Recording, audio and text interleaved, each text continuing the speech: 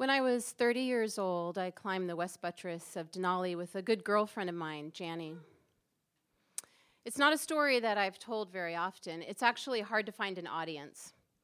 If I tell a climber, they are completely unimpressed with my route and already know anything that I would have to offer. It is Alaska, after all. Half of this audience has climbed the West Buttress. Your grandma climbed it last year, and she has 2 new hips. If I tell a non-climber, like when I lived in Michigan and would share it there, they would say, "Wow, did you summit?" Because they had heard about climbing mountains. And I couldn't lie, I didn't summit, and they would stop listening. What they couldn't understand is that by the time I got close to the summit, I didn't care at all about standing on top. It was a dream for Janie and I to climb Denali. Not the kind of dream that little girls have, like owning a pony or marrying Sean Cassidy.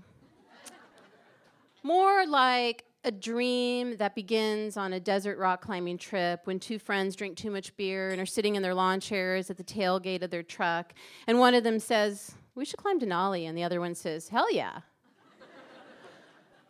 Now, don't tell Janie, because she thinks that we did this climb to be strong and independent women, and that is true.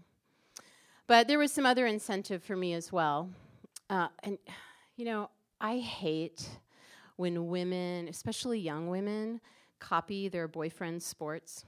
So I'm very embarrassed to tell you that at the time we planned this climb, I did have a boyfriend who was a climber. And so while I wanted to be a strong and independent woman, I was very motivated for him to think I was a badass. Mike had spent a lot of time on Denali. And in fact, the year before my climb, he spent a month as a volunteer climbing ranger. Janie and I could not get our act together in time to be there at the same time Mike was up there. He missed me a lot that month. He wrote letters every few days, real letters, pencil on paper, put in envelopes, and sent down with climbers who would mail them from Talkeetna. His words were beautiful, describing the landscape, the wind, the snow. In no way did his words prepare me for how small and afraid I felt that first day heading out up the Kahiltna Glacier. Just leaving camp was epic.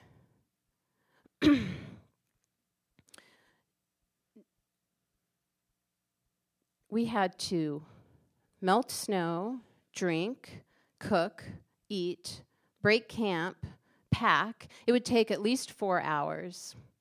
We were carrying 21 days of food and fuel, all the camping gear. Our climbing gear included harness and rope, pulleys, carabiners, ice axes, pickets, ice screws, ropes, and a million other things.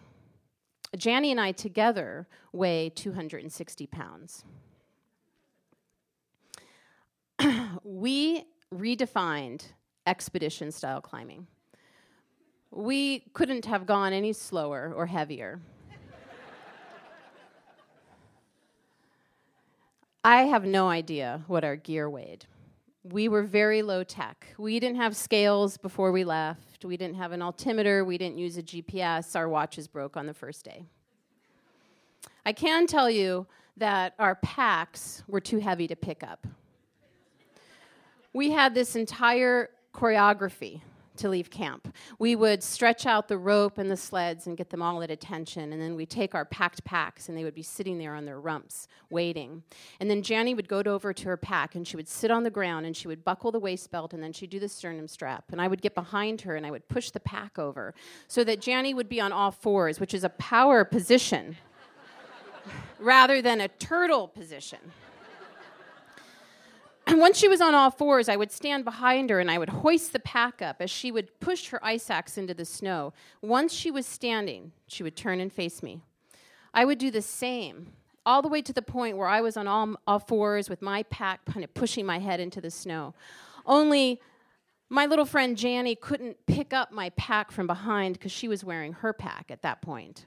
So she would walk around and stand in the front of me, and I would grab onto her harness, and I would pull myself up.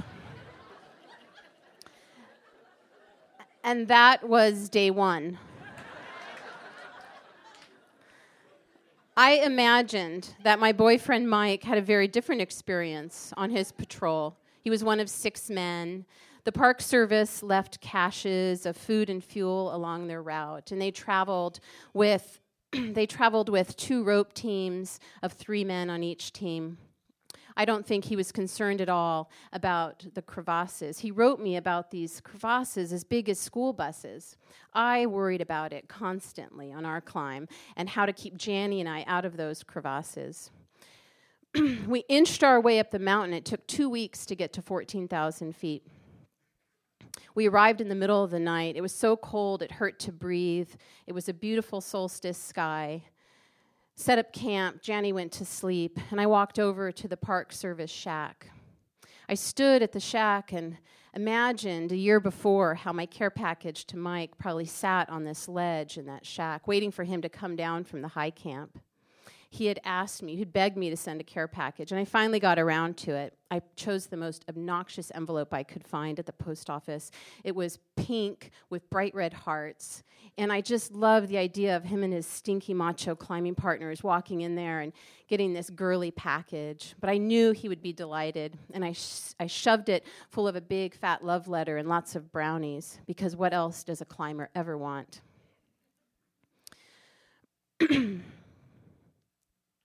So Camp 14,000 feet, is an odd place, a little bit like Club Med if there's no wind.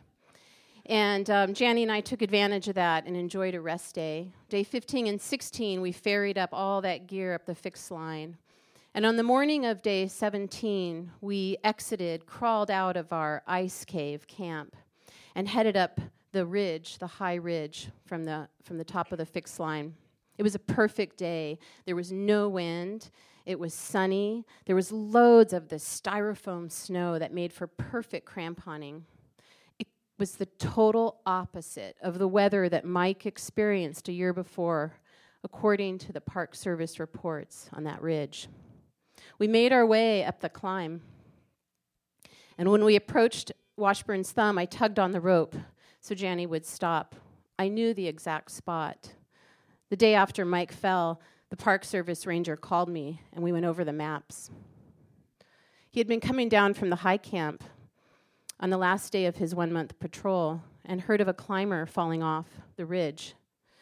Mike made his way down the ridge and fell himself on blue ice and was not able to self-arrest. And he fell about 1,500 feet to the Peters Glacier, and his body was never found. I stood on that ridge. I was so happy to be there. I felt so big and so strong at that moment. And I thought about Mike, and I thought about the world without him. And I talked to him, and then I dug into the pocket of my bibs, and I pulled out a little Guatemalan change purse that I'd carried, and inside of it was a little charm, an angel. It was a guardian angel that Mike and I had exchanged over the years. And I took the angel and I threw it as far as I could out onto the Peters Glacier. And then I couldn't think of anything else to say or do or think. And so I turned and I headed back to my pack, and I sat on the snow, and I put the pack on my shoulders, and I buckled the waist belt, and I buckled the sternum belt, and I wrestled it over until I was on all fours. And then I dug the ice axe in as hard as I could into that perfect snow, and I heaved on it and stood. And then I nodded, and I smiled at Janny. And she started up the ridge, and our rope slithered between us. And we continued up to the high camp at 17,200 feet.